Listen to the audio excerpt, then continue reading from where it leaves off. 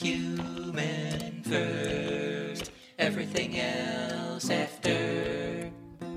Welcome to What's Betwixt Us, Stories of Working While Human. I'm Lissa Mandel. What's Betwixt Us is a series of conversations about empathy at work. It's about diving into the messiness and the specificity of being human on the job, any job, and how empathy isn't just a nice-sounding buzzword for company PR. It's a rebellious act of remembering that we're human first, everything else after. Today on What's Betwixt Us, I get cozy with John Mezzo, a human resources executive in the fashion industry and a total peach. John has lent his heart and expertise to several multi-billion-dollar global brands like Ralph Lauren, Michael Kors, and Burberry, but he got his start and developed his empathy as a kid in his family's friendly neighborhood bakery in Brooklyn. John comes from a background in theater, where he learned what it means to be inclusive, and he still directs plays from time to time and transfers those skills into his corporate life. We chat about the importance of authenticity, the gray area, and being the most yourself. He says, regardless of how you earn a living, you can keep your passions in your life. Please enjoy episode 24, Fighting for Heart in Fashion HR with John Mezzo. Well, I'm delighted today to welcome to the What's Betwixt Us podcast, sponsored by Zany, an app for Slack that brings empathy into remote workplaces.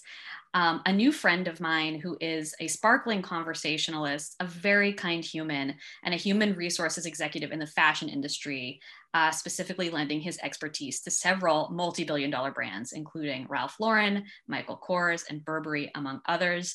I feel very honored and not worthy. Welcome, John Mezzo. Oh, you're so worthy. You're looking very fashionista today. So there you go. Oh, thank you. Yes, I wore these long dangly earrings for you. See, it's a statement. It's a statement. Exactly. Well, John, thank you so much for joining me here. Your smile is contagious. And I wanted to ask you, because I know a little bit of intel about you and your history, where it was that you came from in your history that brought you to the more human side of working. Sure. I'm convinced it, and maybe this isn't a super unique story, but I'm convinced it had to do with my childhood and my family. Mm-hmm. My parents owned an Italian pastry shop in Brooklyn, New York. My grandfather started the business in 1929. Wow. And it's right out of a Martin Scorsese, Spike Lee movie about Brooklyn, and it's a corner pastry shop with a neon sign, and it's just they were there for over 75 years, but my dad passed away in the 90s, and they couldn't run the business without him. But I look back and I know I was absorbing all that joy that came to them with what was beyond the business was the people interactions. They were just like multiple moments during the day where customers would come in and someone come in the back, and occasionally my dad would have a shot of scotch with them, and I saw the way my parents would act with the kids that would come in and giving them free cookie, and it just made me realize that it showed me the crossover between the business world, and that's how they earn their living, and they were hard workers who were up early and came home covered with chocolate and sugars and stuff, which the dogs always loved because they would lick my dad's shoes. But it showed me that marriage between you can run a business, but it was all about relationships and connecting and neighbors, and not to go down this path right now, but I don't know that I realized it then, but I look back now and my dad was serving a widely diverse community. Mm-hmm. And I look back now and I realize that was something that I must have inherited in terms of just his willingness to be real and fair and kind to everyone. And it was never about who you were or your race or your color. Yeah, that's beautiful. So it's like you got the real, like, I feel like there's, there's sort of an understanding about native New Yorkers. They have a sort of more grounded sense of diversity and variety, maybe than some people who come in from elsewhere. And your idea of New York was shaped by this very familial and warm way of communicating, as opposed to coming from somewhere else and going straight into the corporate world and only seeing that part of New York? Yeah, I mean, that was my first job, and I learned how to tie a box with baker string, which is not easy because you had to rip it with your fingers, and you either would cut your fingers or cut the ribbon, cut the string. One of them had to go. So, but just something that I thought was interesting that came so many years later in one of my journeys in my work career, I became friends with this gentleman, and he was the head of maintenance of the building that I worked in. Mm-hmm. And he and I became friends, and he asked me about myself, and I told him the history of Mezzo Pastry Shop from Brooklyn, New York. And he said, "Oh my God, I grew up in Coney Island and I know that store." And I said, "That's crazy." And I met some people in my life that knew this store. And he said, he started to get emotional. And I said, "What's going on?" He goes, you may not know this." He said, "But we were poor, and my parents would occasionally ask us not to come into different shops with them, because I now know it was because of a fear that we'd want something that they couldn't afford to buy us." Mm-hmm. And he said, "We were always allowed in your dad's store because they would just give us, a cookie here and there." He goes, "I know for a fact now that there were years that my mom and dad didn't pay for my birthday cake." He says, "So because of your dad, I had birthday cakes on my birthday." Wow. And I was just like, "Oh my gosh."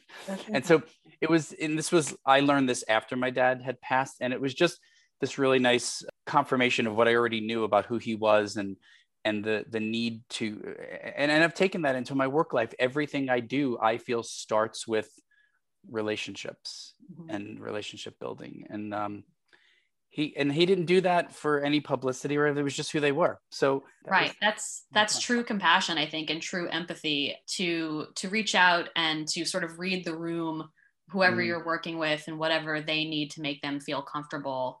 And it sounds like you really absorbed that from a young age and then kept it with you. Yeah. Which is beautiful. So now I want to ask about your history in theater, because I know that that's another piece. And maybe tell me a little bit about your experience with theater and what you brought from the theater experience into the corporate world.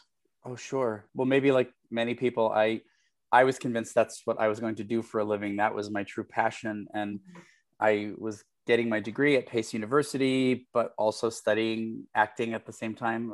I had the good fortune to study with Uta Hagen, and she was incredible, an icon. And I look back now, and I mean, other than having to inhale like hours and hours of her cigarettes, it was a great experience, because back then you just smoked anywhere. Right. But I look back, I mean, it's a lesson that I teach now when I coach people, which is, regardless of what you end up doing to, quote, earn your living, you can keep your passions in your life. I realized early in my career that wasn't going to earn me a living. It was something that you could think you're good at, or someone could tell you you're good at it, but it doesn't mean you're going to make it, so to speak, or whatever that means.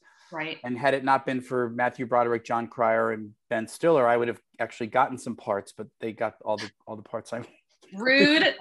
rude. No, but I do look back and I realize, how I've brought theater into my work life. Well, first of all, I still have it in my life. I'll direct plays and I'll perform once in a while. And even in those environments, it's not my, quote, work life, but you bring empathy into those environments, right? You look at what it means to be inclusive. You have these challenges, like I need to put on an excellent show.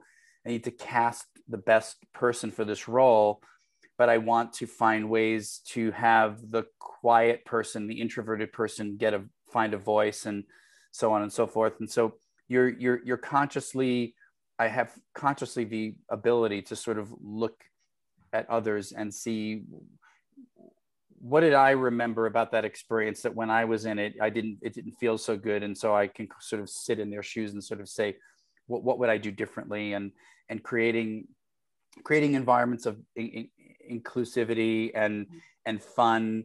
And I mean, when you come down and you decide you want to do a show, there's lots of fun there, but bringing it into the workplace was a little bit different. Like I've done offsites with senior level executives where I've had them play improv games. And really? you level the playing field at that point. There's the CEO next to the director of recruitment, next to the guy from supply chain, and they're throwing a ball around, playing word ball and laughing and getting real, which is just a word that I've come to love in my life, which is just being real with people. It's something that I talked a lot about in therapy when I was younger, which was, me thinking I had to be something other than what I was to win or to win others over or to be good at something. And I learned that when you're the most yourself, you're the realist. Ooh, that's so great.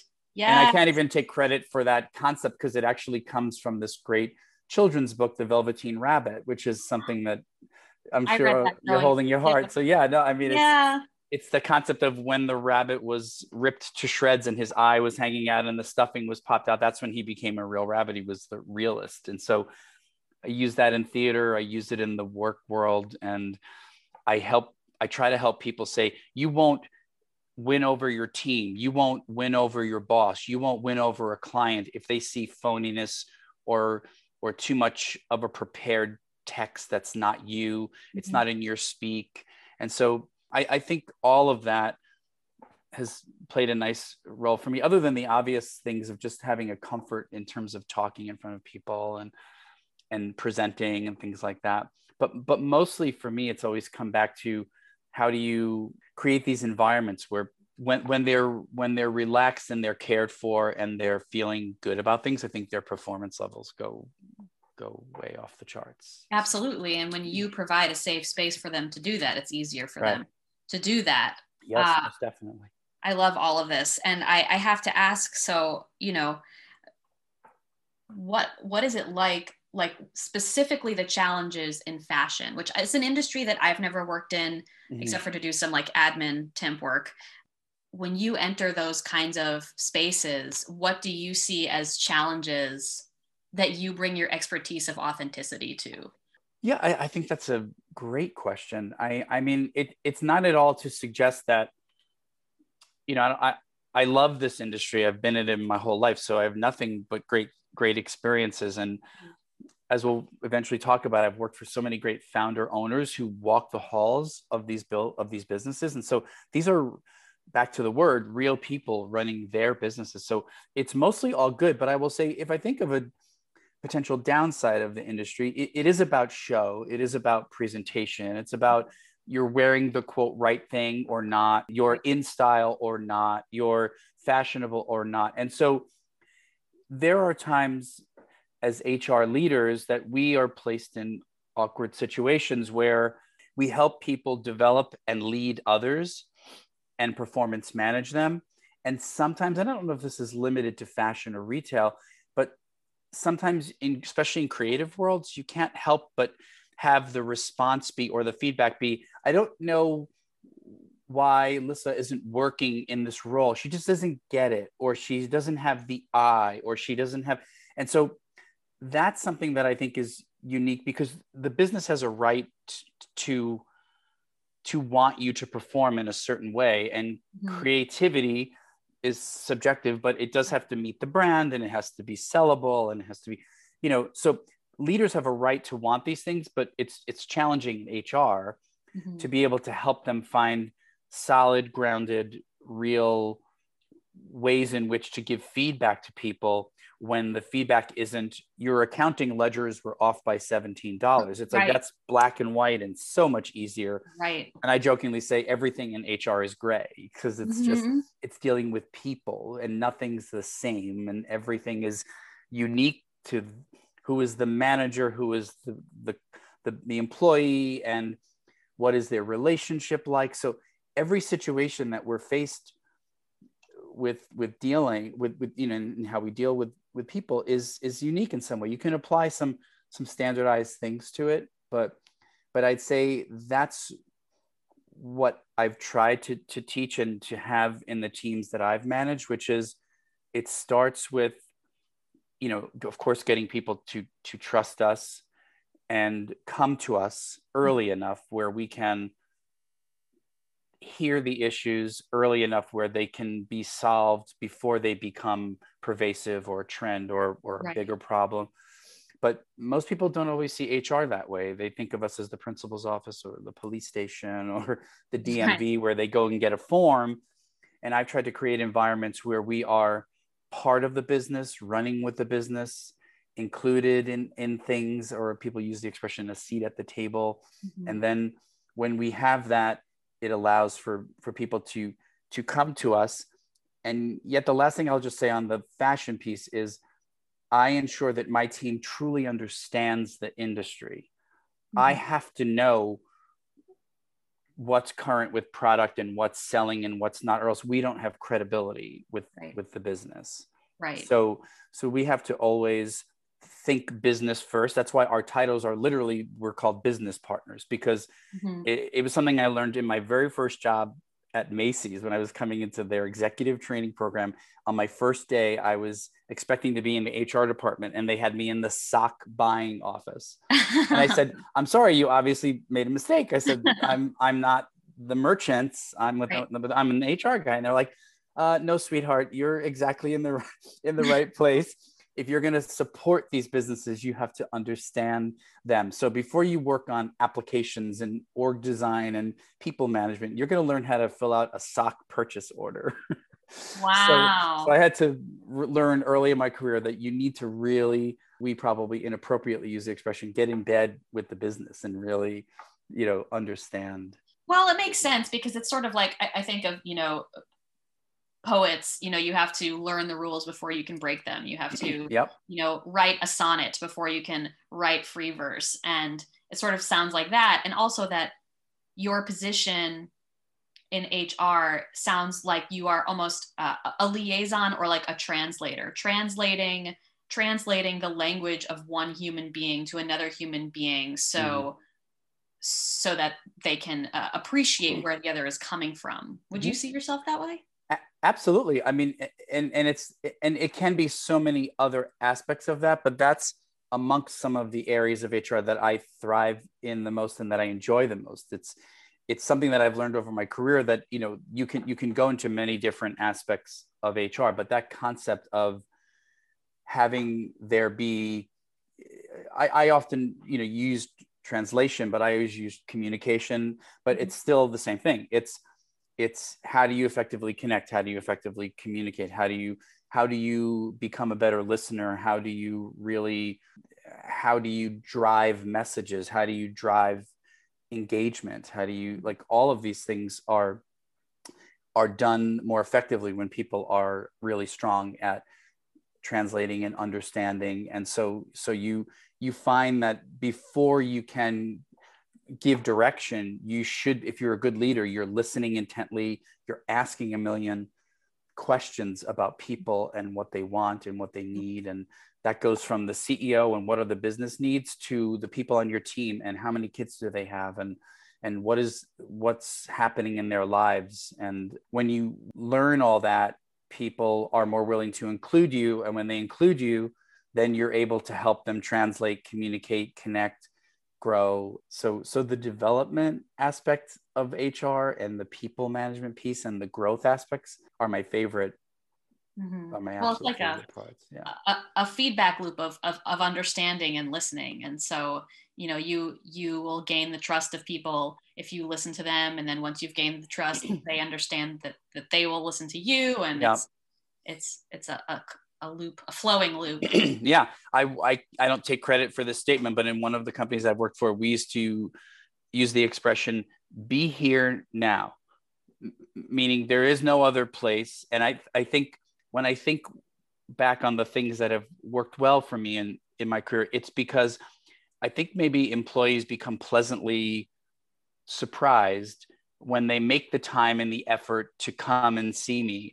There's probably an expectation, and I proudly feel like I blow that expectation off I blow it off the map. I'm hopefully, the feedback I've given is that they're surprised how approachable I am, or how much I'm willing to be, to show my own vulnerabilities and my own weaknesses. Sure.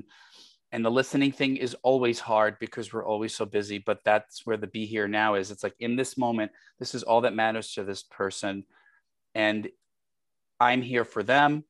And if I want to take on the responsibility of saying, I'm going to help you be the best you can be and grow and reach your potential at work, which serves the business, then I have to be engaged right now. And of course, back to the theater thing, I love to introduce humor. And I think at times maybe it perhaps puts me in a unique situation to not be viewed as always so buttoned up and professional, but I really don't care about that. But that's what makes you special in that role. And if they wanted an automaton, they could hire an automaton, but they want a human being. And it sounds like you kind of play the role of like a school guidance counselor, or a therapist. And if I think that could only help. I mean, when I was in high school and, the most insanely hardworking, overstressed, overwhelmed person, it was the blissful part of my day. Not when I was called there, but just because that she had a couch and she would listen to me. Yeah. I always said if I was willing to study more, I would have went into psychology, but I was too social, too much into my theater, and not willing to work that hard. So I didn't do that. But what's interesting is I can do that to the guy who's in the mailroom or to the CEO, because enhancing both of their abilities to grow as people and be open to each other's feedback and voice is what contributes to the company. But you know what? It's not necessarily an easy thing. I once had a CEO who was giving me feedback say that their area of opportunity for me was I was too people focused. What? And look, I'm not above criticism or feedback. I'm human like everyone else. Right? My reviews have areas of growth just like everyone else's. But I looked back on that, and that one moment sort of propelled me into actually going like into the double down mode of like, oh, that's what I am. I'm going to be twice that. Because I said to her, you have a lot of people who are worried about whether that product made 7 cents or 8 cents more than it did last year, right? You don't have many people sitting here saying, we're going to lose Mary from the planning department if we don't listen to her, get a better manager to develop her, pay her appropriately, ensure that we have an enhanced maternity leave program to allow her to want to stay here. So my people focusedness is actually helping your business. And if I don't worry about that, who is? I'm your head of HR. So yes, I'm absolutely too people focused, and you're welcome.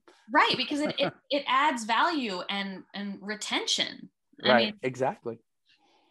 So as head of HR, do you have, just because understand that since I don't work in corporate settings, and I'm a little bit, I'm a little bit on the verge of having a pivot in my career right now, but I'm like, who would ever hire me because I don't have any experience in corporate. Well, we should talk. That's what I do.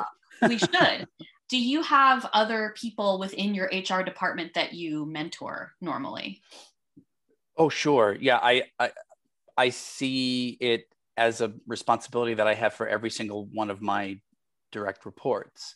I know I'm their manager, and again, I don't mean for this to sound sort of self-serving, but I've proudly sort of taken the role of mentor on, because I think a mentor is thinking about you in more ways than just, did you manage this person so that they can finish their training program by Thursday's due date? Like, there's that aspect of it, right? When we talk about goal setting, we talk about, we give you your review and we look backwards. How did you do last year? But then we look forwards in two ways. We look at the business responsibilities, like Nikki needs to complete the writing of this training program by March 1st. And then what are all the personal developmental things that she needs to do to grow her as the person? So I like the concept of mentoring, because I think if my team's willing to do it, I want to help manage the whole person, meaning I've helped them reach their financial goals. I've helped them reach their personal goals. And I've even helped them reach some areas of work-life balance. Like, I have team members who think they're making me happy by saying, oh my God, I didn't take all my vacation this year. I'm leaving so much vacation on the table. I'm like, you don't get points with me for that. Like, it's there for a reason. Yeah. You have 2 children at home. Why are you not taking your time? Well, I'm so busy. Well, everyone's busy. We're all here for each other. And if you have a week that you need to take, that you should take, talk to me about it. And there's aspects of things that I can do for you while you're off, the same way you're going to step up for me when I'm off. I'm going to take all of my vacation this year. Good. And I will continue to do it, is what I say to them. Mm-hmm. So when I mentor people, and they don't have to necessarily just be on my team, I've mentored just others in different parts of the business. I tell them, I'm happy to take this on as long as you're open to complete honesty, complete, like, painful honesty. Like, if I'm your mentor, I'm going to tell you if your breath smells. Good. Somebody has to tell them. You know? So yeah, I want to be able to have them come to me. And I won't name the company, but I will say, I become so invested in you if I'm your mentor that I have even had, on one occasion, the need to tell someone the best thing for them was to leave. Mm-hmm. Mm-hmm. And that wasn't easy, but they didn't work directly for me, but they were working for someone else. And I kind of knew how they had been treated, and I knew what their growth potential was. And I knew that wasn't what it should have been, given how strong they were. Right. And this person went on to thrive in other companies. And I later went to their boss and said, we missed an opportunity here.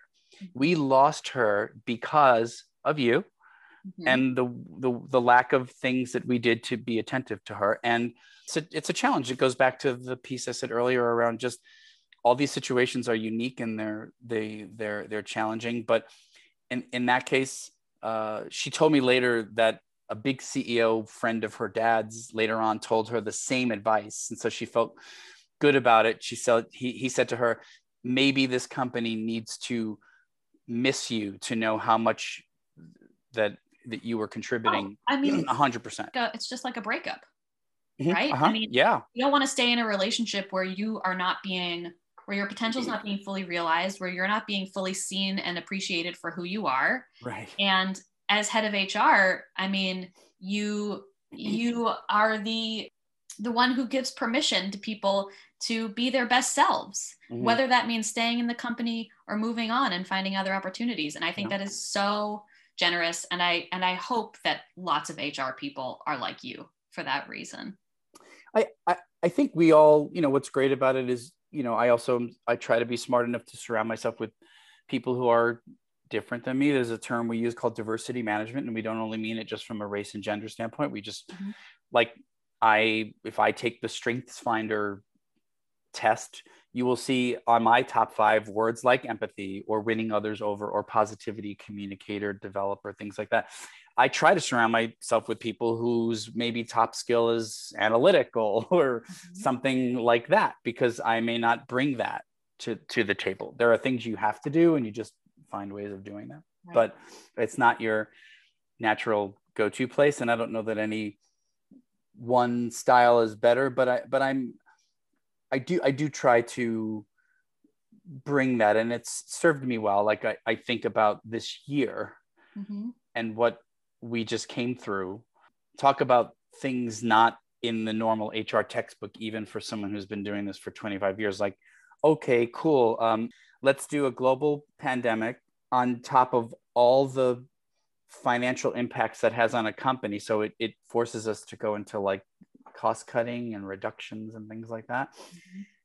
On top of that, let's layer on national unrest with the Black Lives Matter movement that's ripping people's lives apart. And in those moments, I'm sort of really happy to lead with empathy, because we bring about these forums and people are so appreciative that we do these things, and they have a place to have a voice. And I mean, it's so emotional, and people are crying and they're talking about their experiences, and it's eye-opening, because as much as you think you're an ally or a supporter, let's say to someone who's a person of color, you have no clue what they go through. And right. One woman tells a story about how she was called the worst possible word you could think of at a gas station, just because she was at a gas station filling her car.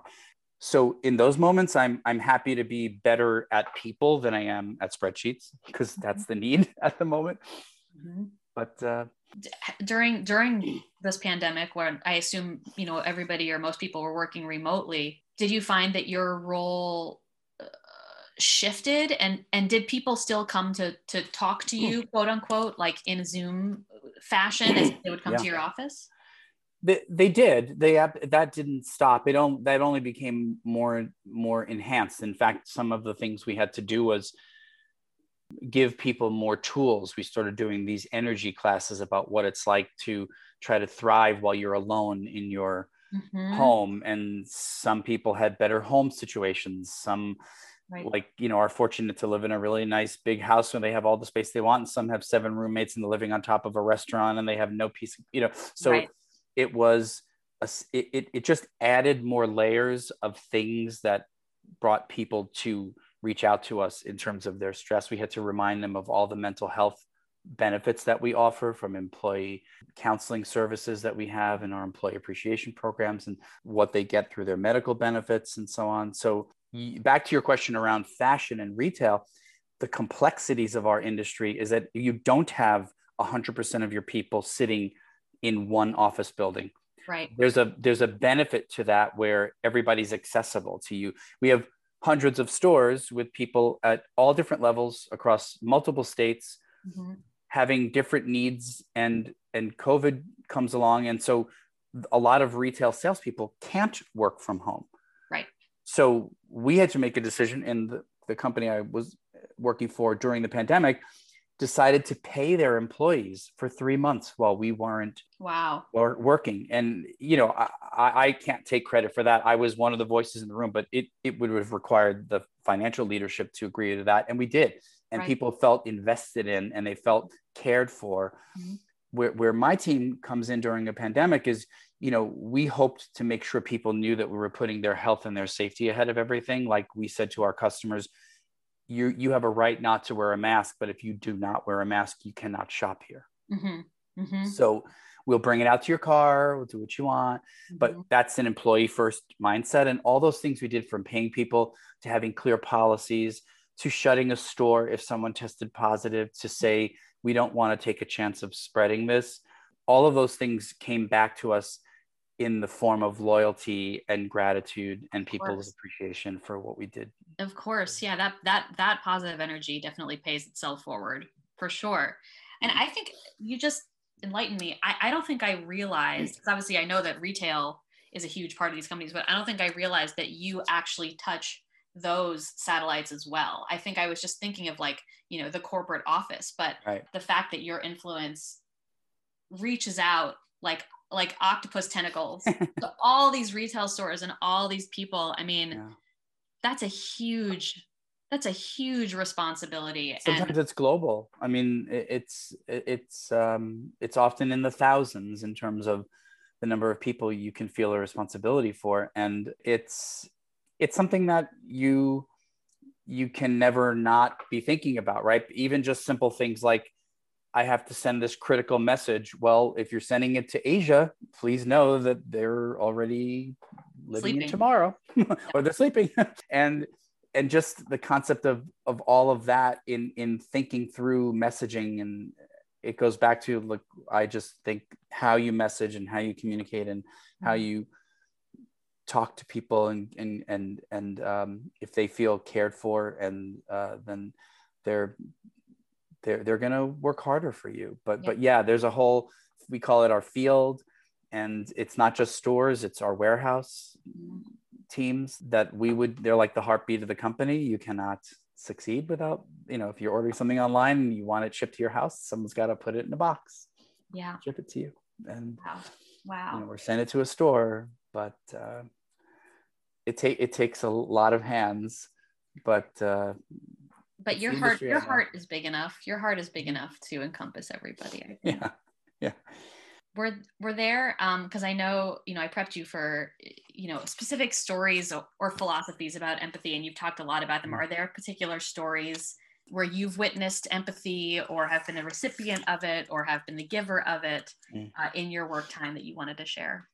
I guess I can think of if I think of the hardest part of an HR person, and I don't just say leader because it's at all levels, when you have to do layoffs, or we call it job eliminations or reductions in force, or RIFs, whatever they're called, that's the single hardest thing, right? Because working hard is working hard. Someone is fired, they may not agree, but there might have been something they did that caused it. And so there's a cause for their departure. When you're talking about a reduction, you're talking about someone who could very easily be someone who is thriving, who's doing really great work, who we just don't physically have the financial ability to support that role. Right. And you have to sit across the desk and look them in the eye and tell them the story. And I believe that is one of the places where having the ability to be in that person's, in their shoes and know what it's like, and to be so caring and compassionate for what this experience is. And I look back at some of the moments that stand out to me in my own career were moments where I had to lay someone off. Mm-hmm. And at the end of the conversation, they were in tears hugging me. Wow. And that's not all of them. Right. I've also had a case where someone flipped the desk over. Oh my gosh. The movie Up in the Air, they do a lot of that. George Clooney and Anna Kendrick. Well, that movie is, really a lot about the reduction in force concepts Right. that happen in HR. But that's not the norm. The norm is that people will either give you that moment of hug in the moment, or they will later write you to say, I know this is, of course, it's hard for me and it's a devastating moment for me, but I want you to know that I appreciate the way the care and attention you took to have that sensitive conversation with me. And it takes the shape of, how did you prepare for it? Did you fight for equitable and fair severance dollars for them? Did you have a script that was short and concise, but to the point, and they understood the why of why this is happening? Like all of those things, including just giving them a chance to be and sit and cry or tell you about their family, I had to do that my whole career, but only later in my career did it actually happen to me.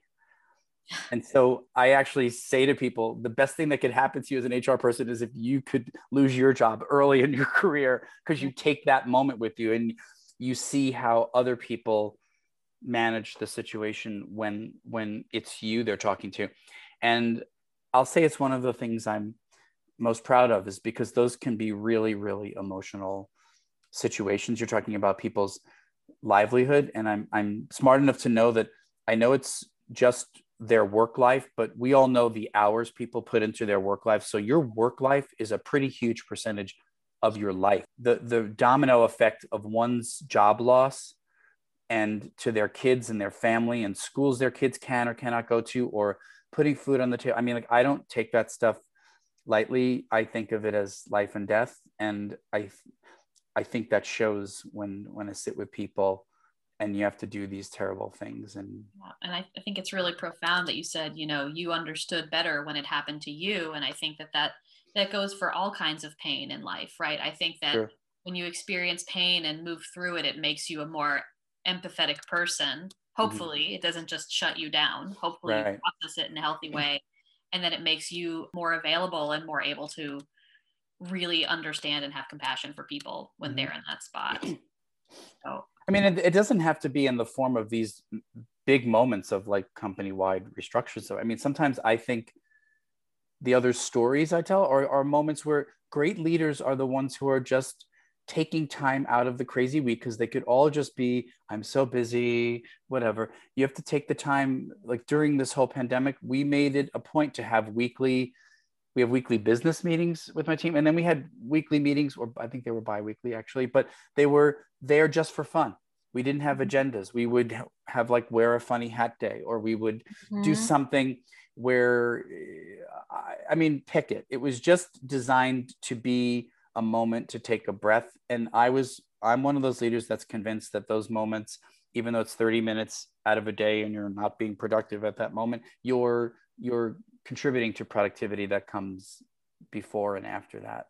Absolutely, because moment. That's what I mean. You need to have your cup filled, right? Right. In order to perform. And if you're just working and working and working and working, there's no energy that gets generated and so I'm really glad that you made space for that, for the fun only part, because it's so just as important, I think, as the work part. Sure. And I mean, we had a warehouse worker this year who contracted COVID, and unfortunately many people in our company, that the ones who did, seemed to be fine and they made their ways through it, but this person struggled tremendously. And of course I won't name them, but they went into a coma, and they were they had a stroke. And when I think about the companies that I want to work for, or the teams that I want to lead, or the cultures that I want to create, it's an environment where we do the things we did for this particular person, where we spoke to their husband almost on a daily basis. And that wasn't easy because she didn't speak English well and he didn't speak English well. So we had to find certain people that could be the point person to communicate with them. And then we learned that she was doing well, and she went from the hospital to a rehab center, but the rehab center they were offering in her benefits plan was going to be so many miles for her husband to drive. And the head of our legal department said, and I'm not taking credit for this, it was his idea. He said, let's talk to them and let's talk to our benefits providers and see if we could find a place. Like, these are out of the box things that you're just not required to do, that you could make a case for saying, I don't want to do that for person A because then I have to do it for 1,000 people. Well, my theory is, if there's 1,000 people who get COVID who are almost dying from it, then maybe we should do it for them too. But no one had reached that level that this woman did. And caring about the amount of time her husband had to drive in his car to be with her is a culture that, again, you're doing it for the right reasons, but I do think these things pay business dividends eventually, because they make for environments where great people want to stay. Absolutely. And feel protected and feel even more inspired to do better, so that, if you take the extra step, they'll be inspired to take the extra step, rather than just skate by on the bare minimum. Right. Exactly. It's so easy to just say, oh, well, that rehabilitation place is just not in our benefits package. Well, did you ever think we could call the benefits provider and say, we want you to help us find something that's closer, and we know that's going to be a little more costly for us, but we're willing to make this investment, and then suddenly it happens. I think that's great. I love that. I just love hearing that happens. That brings some heart into the corporate environment that I think we should hear more about. So thank you for being a part of that. Yeah, sure. I'm happy to say she's well. She's excellent. Better. Yeah, so that's great. That's great. I'm so glad to hear that. Well, John, we always end these podcasts with a question from the Zany app, which is, of course, a weekly conversation starter. So every week there's a question that gets released in people's DMs on Slack that has nothing to do with work, and they answer the question, and it opens a discussion channel so they can talk about something not work related, such as your funny hats meetings. So the question that I'm going to ask you today is, what is something that you love that most people hate? Oh my gosh. Putting you on the spot. What is something that I love? Can I ask my wife? Yeah. to help me? Yeah. Hey, Kath. What's something that I like that other people hate?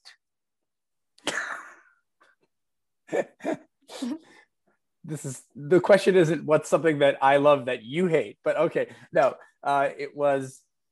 she's like a large crowded room of strangers.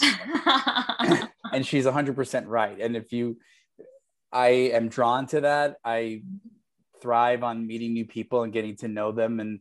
And although I know, as I'm married to an introvert, she would look at that as her worst nightmare. Right. I don't know if most people would hate that, but I could, I have a secret wish to crash a wedding someday.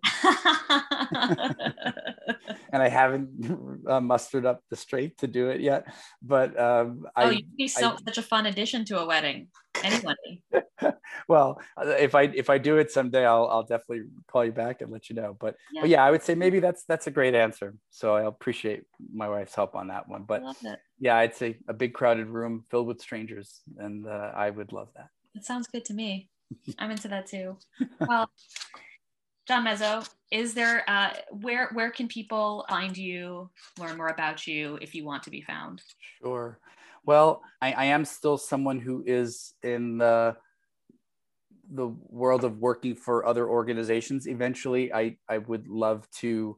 I've thought about the concept of having my own HR business, and it was when it does launch, it's going to be called the Heart of HR. No surprise, given what you just talked about. But for right now, I'd say the easiest way would be to find me on LinkedIn. It has my work history and the places that I volunteer and the advisory boards that I sit on. So it does have a nice little snapshot of who I am.